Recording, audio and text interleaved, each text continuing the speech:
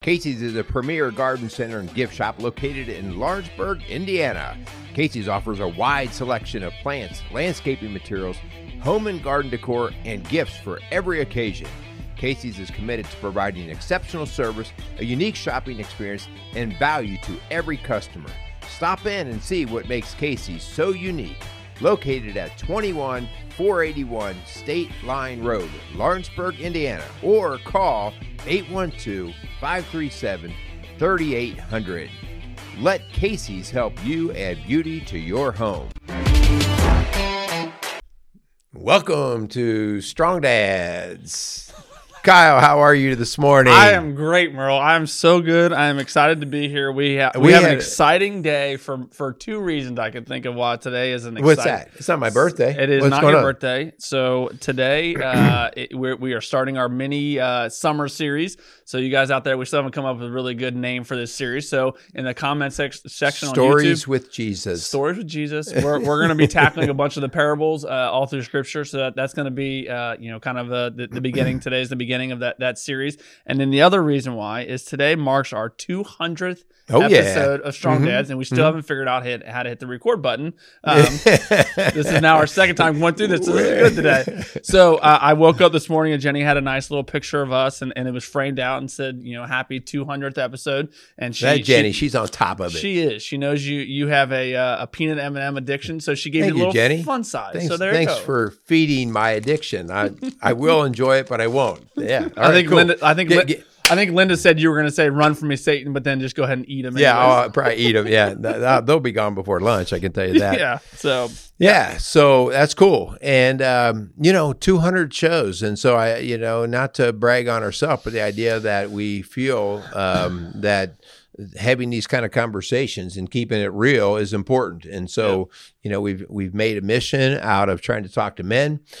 We tried to spend a little bit of time maybe bringing a problem up and a lot of bit of time addressing how we get through the problem. And so that's a big deal for us, and we want to continue to be able to do that. So let's keep on going with 200 more. Let's keep it rolling. I like it. Yep. So yeah, as I said, we're going to try and tackle, a bunch of the parables all through Scripture for the summertime. So, the cool thing with the parables is how awesome, when we look at the parables through Scripture, as we're going to get into these, just how awesome it is to see Jesus speaking to the people that he was speaking to. He spoke in parables, and it was very relative to them. It gave them a sense that they could really grab a hold of what he was trying to, what he was actually trying to teach, and really it meant something to them, because the idea, like if you were talking to farmers, you're talking to fishermen, you're talking to builders, he would use parables, things that were relatable to them that they could really grab a hold of and understand, to really kind of really gravitate to what he was teaching. Yeah, I mean, I think it's really it speaks to,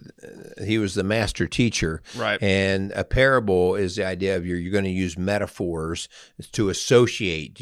I'm going to associate something that you don't know to something that you do know, so that you can bridge the gap and go, oh yeah, now that makes sense to me. And so Jesus was the master of that. I will say that one of my criticisms sometimes of different types of teaching in our churches is that parable or metaphorical teaching does change with the culture. The word doesn't change. So hear me out. I'm not saying that the word changes, but how you get somebody to understand should. And so like even hymns or contemporary versus old time music or whatever, like Jesus says, I don't care. Yeah. He says, you go after people and teach them with how they can learn. Right. And so I think that's why our culture has to be addressed with what's current. I've oftentimes joked about, like, if I ever go into a church and they're playing strictly hip hop, rap type music, I'll be done, But again, like, there's a place for that. There's a place where, hey, if we have a part of a group of young kids, or whatever, and man, that's the language that they're speaking, then Jesus would say, crank it up, dude. Yeah. Let's go and use that language so that we can teach the actual lessons inside. And that's what parables do. So we're going to get into talking the parables. What we've done is we've picked just several different parables And we're going to kind of read through those and explain them and just, let it be a takeaway. Yeah, talk about them and say which ones we don't like because they kind of convict us and kick us in the butt. But I think it'll be a good little series. Again, help us come up with a good name for it. So, again, like we always do, we want to thank our sponsors before we get started. So thanks so much for Quality Auto Mart and Casey Outdoor Solutions for coming alongside of us. Really do appreciate both of them. Continues to allow us to put out shows like this and been an awesome supporter for us. So check both of those places out and let them know we sent you up there. All right. Very cool. So let's just get right into it. Today we are doing primarily, this is out of Matthew 7:24 through 27. And I'm going to be reading just the NIV version, the New International Version. And the name of this parable is The Wise and Foolish Builders. Okay. So how about I'll read it first and then let's break it down. Okay. I like it. Therefore, everyone who hears these words of mine and puts them into practice is like a wise man who built his house on the rock. The rain came down, the streams rose, and the winds blew and beat against that house. Yet it did not fall, because it had its foundation on the rock. But everyone who hears these words of mine and does not put them into practice is like a foolish man who built his house on the sand. The rain came down, the streams rose, and the winds blew and beat against that house, and it fell with a great crash. Okay, so that's a story, and in this case, Jesus is talking about building, okay? And he's talking about essentially building a house on sand and a house on rock. All right, take it away. What do you think about that? The cool thing is as you're reading this, I'm starting to think just like it doesn't denote or doesn't say that the houses look different from the outside, right? Both houses look the same, right? They were a house. But it is the foundational piece that really comes into play, right? And this is the one I think it's really cool because, man, it just speaks a lot about you're not going to know where your foundation's set until, as it talks about, the storms come, right? So those storms come and they beat down the rain and the floods. Like when the storms happen in your life, that's when you're really going to get a picture of what your foundation is because, again, sometimes where your foundation, because the houses look the same, you're not really going to test what your foundation is made of until the storms do come. And I think it just speaks a lot to, my life and our lives as men, that it's just like, man, because in here it doesn't say if the storms come. Right. It's very clear the storms are going to come. When the yeah. storms come, they're gonna be here. So it's just like, us as men, this idea that we can put up this facade, we can make ourselves look just like every other man out there. We do the comparison game really, really well, that my house looks better than yours, try to have the American dream, right? The white picket fence out front, the 2 or 3 cars, the truck in the driveway, right? We do this thing naturally as men. I think men naturally want to have the appearance that we have it all together, right? But then when the storms do come, that's when the foundational piece really can kind of kick us in the rear if we're not ready for it, And I think it goes to the point that this should be something, because again, we know the storms are going to come.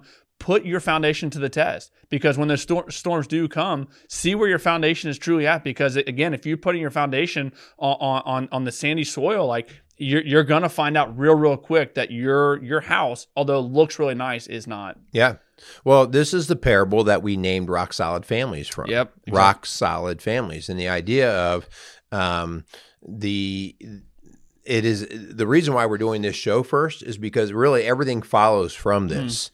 It's a foundational show as well. Right. And so we have to have an understanding of what our foundation is built on. And I think it's kind of interesting because what it's built on, the difference is it built on my way or is it built on God's way?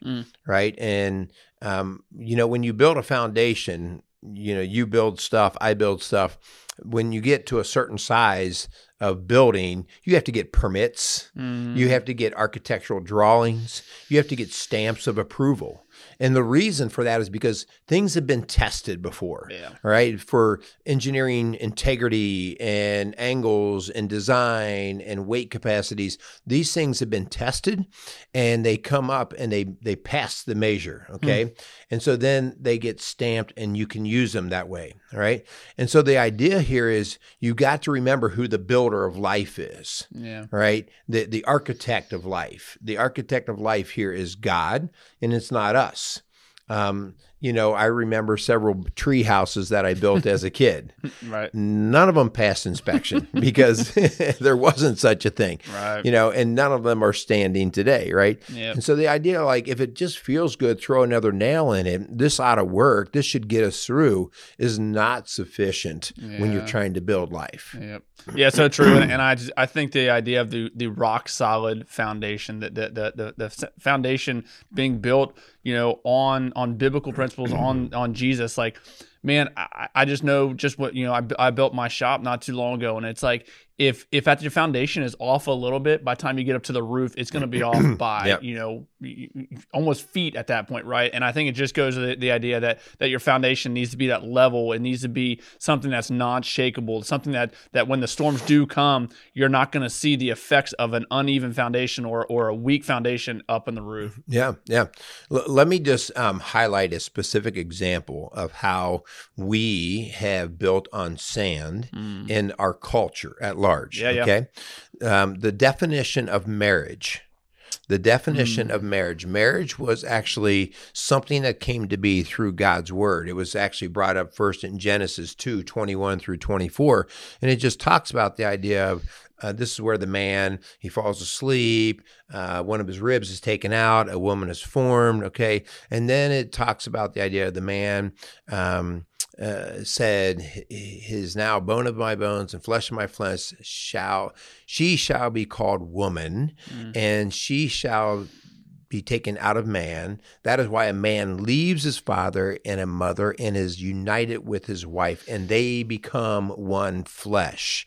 And so this is by God's design. And so when you talk about the idea of altering marriage, whether it's man to man, woman to woman, whether it's talking about whether we can even say there are man and women, okay, guys, you are messing with the architect here. You're messing with the architect, and you're starting to move it the way you want to move it because it seems to feel good within the culture.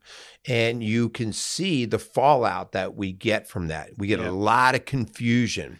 Right. And confusion leads to things like depression and anxiety and lots of bad stuff. And so just that's a very small example of how man has tried to say, you know what, let's just move this over here and we'll make it work with our way versus God's way. Yep. And I think that's where, especially us as men, that's where our arrogance comes in. That's where we get cocky and think that we know best, right? Our foundation, I know what's going to happen when the storms come with my foundation. So, forget about this Jesus guy. I'm in control. I'm the driver, right? Then I think, just speaking to men here, because I know this is a huge flaw of mine. I think I know best, and I don't need Jesus to speak into my life in certain parts. And it's just like, man, this scripture, this parable really just speaks into that it's like, hold on a second, because again, the storms are going to come, and it's just like, where's your foundation really at? Yeah. All right, so let's wrap it up. That's the first parable, the wise and foolish builder. Yep. Let's stop being arrogant architects and builders. Let's start being able to go through the apprenticeship, to learn well, and to be trained up to know what the right way is, and whether we like it or not. There were many times when the building inspector came out to my house and started to give me the red flag versus the green flag, where I wasn't particularly happy. Yeah. At the end of the day, guess who had to make the changes? Okay. And that's just part of, like, you got to humble yourself. So hopefully the wise and foolish builder is something you can go back and read and understand how are you applying that into your life. Good deal. Yeah, we're excited about this series. Stick with us as we go through a few more parables throughout this summer. So thanks so much for tuning in. Thanks so much for our sponsors, and go out there and meet some strong dads.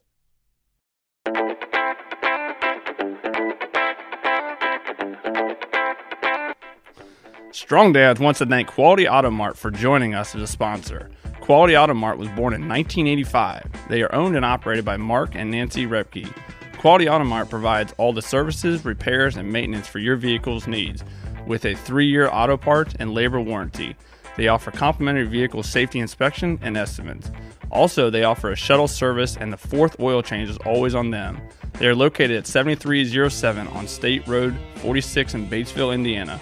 Make sure you give them a call at 812-934-2301.